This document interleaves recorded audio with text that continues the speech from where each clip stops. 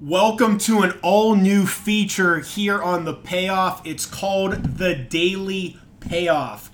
As our longtime listeners know, we are the first podcast in the world each week to cover one professional wrestling match. We do a deep dive into the build, the payoff, and the aftermath. And now we're going to do something else for the first time ever. We're going to talk about the wrestling business in under 10 minutes, Monday through Friday. Some will go all 10 minutes, and I got the timer going right now. Others might be 2 or 3 minutes. This is a podcast for someone that just wants a high-level understanding of what's going on in the wrestling business without having to listen to a 90-minute podcast or a rundown of every segment of Raw and SmackDown, or have to watch all 5 hours of AEW and Ring of Honor and all 5 hours of WWE. It's just a quick, hard-hitting 10 or less minutes on the go for those of you that are busy. We're not going to cover everything. We're not going to cover every news item. We're just going to cover some of the big things going on, tell you what's up, give you our take on it, and let you get on with your day. So let's jump right into it. First of all, Endeavor, WWE are now in business together. WWE and UFC will be sister companies. I got to tell you, this is by a mile the best case scenario that could happen for us WWE loyalists. A lot of folks were texting me saying, is this good? Is this bad? What do you think? I said, I can't explain to you how good this is.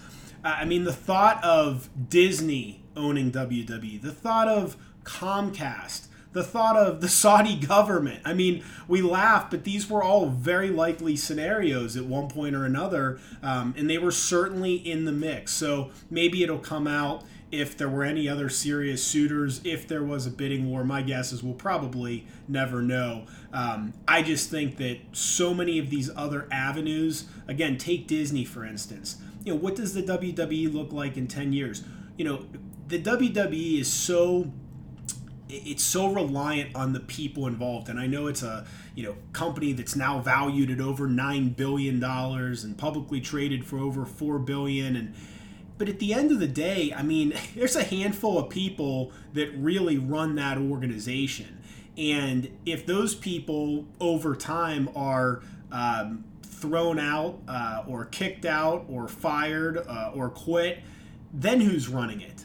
And, I know that these folks aren't going to live forever, but I feel very confident in Nick Khan, Triple H, Bruce Pritchard, and many other folks that are there.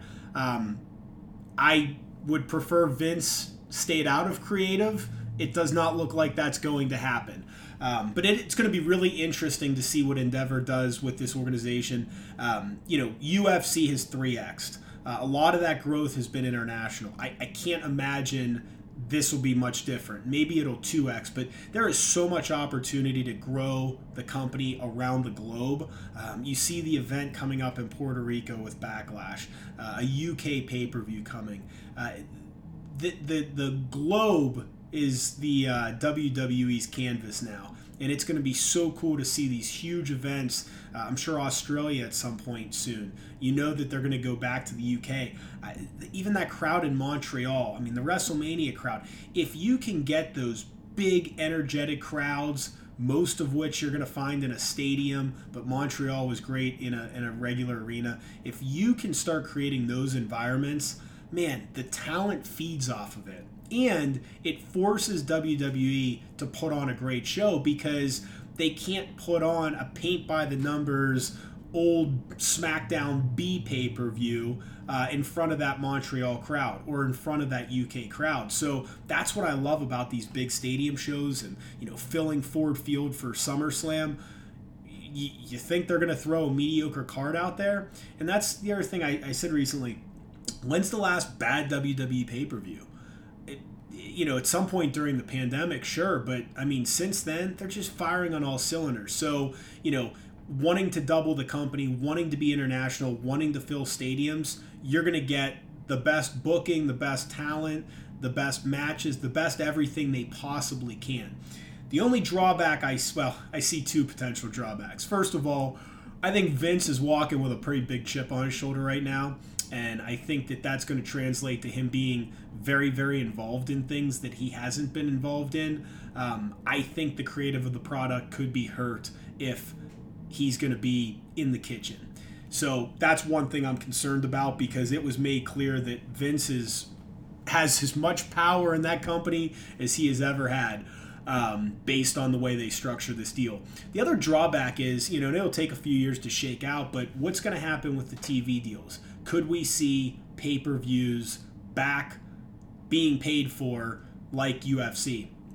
I think it's tough to put the toothpaste back in the bottle. I think it'd be a very tough sell to tell WWE fans who are not the most affluent that, hey, you need to throw 50, 60, 70 bucks at a pay-per-view, and we're going to ask you to do that 8 to 12 times a year. I just think that, especially after them being free for literally 9 years now, the network was WrestleMania 30, so 9 years now of free pay-per-views. How do you go back to making people pay for them? I just don't see it.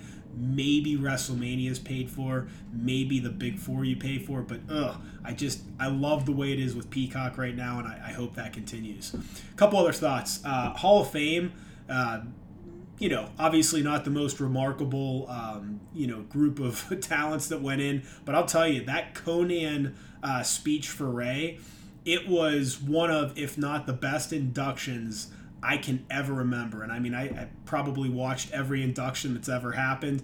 I don't think I've ever missed one, and I can't think of more than a few that are in that category with Conan. So major props there. WrestleMania was a bear, obviously. The 2 nights, so much better than the 1 night.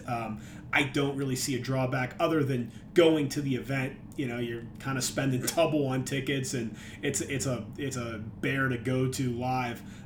So that's the only drawback I think of the 2 nights. Otherwise, it's fantastic viewing, 4 hours in and out both nights. I can talk about WrestleMania, but beauty of this is we only have 2 minutes and 45 seconds left. So, couple WrestleMania thoughts. Rhea and Charlotte, off the charts. It was excellent. What a great match. And then what a great 1-2 punch with Sami and KO afterwards. What a perfect main event. I think that is so cool that a tag team title match, after tag teams were the laughingstock of WWE for major stretches, and even when they were prevalent, they were still an undercard act. For them to main event that, just awesome. And, how can you not love all 4 of those guys? I will tell you, that Shane McMahon injury terrified me. I don't know why. I've heard from people that he is just the nicest, coolest guy, really a good, genuine person, so I guess I've just always pulled for him. But when he got hurt, I was just sick to my stomach, and part of it was he was just so excited about being out there, and so just hated to see that, and I was kind of sick in my stomach the rest of the night, just feeling for him. Roman was the right call. I think Cody, I think there's more story to tell, and I think it can even mean more later on. It just felt a little preordained and a little forced, if you will. It was almost too predictable. So I like the story of him continuing to fight. And let's be honest here, Roman Reigns is in the category of Hulk Hogan, Steve Austin, John Cena. Who else do you even put in that category? The Rock's not in that category. I mean, again, the sustainability of this run, the money they've drawn. Last thing I'm going to leave you with, last night, Lesnar, Cody. I'm guessing main event of either Backlash or the next Saudi show. I guess Lesnar's sticking around. I like him better as a heel. I think that, again, accepting the fact that Cody was not going to win the title, that's not the time and place that was going to happen. What better of a feud could you ask for than a heel Brock Lesnar? I feel good about Cody going over in this feud. I love Lesnar being back. He's a great attraction. The babyface run was fun, but he should be absolutely be a heel. And you've heard me say this before on the podcast. Brock Lesnar is a top 10 all-time talent, 20 plus years on top. Just what an awesome attraction. So that's all I got for you. The Daily Payoff. Thanks for listening. Let us know what you think on Twitter @PayoffPod. And let's just keep doing this and see what happens. This was fun. Hope you enjoyed it. Give us your feedback. And we'll see you again tomorrow.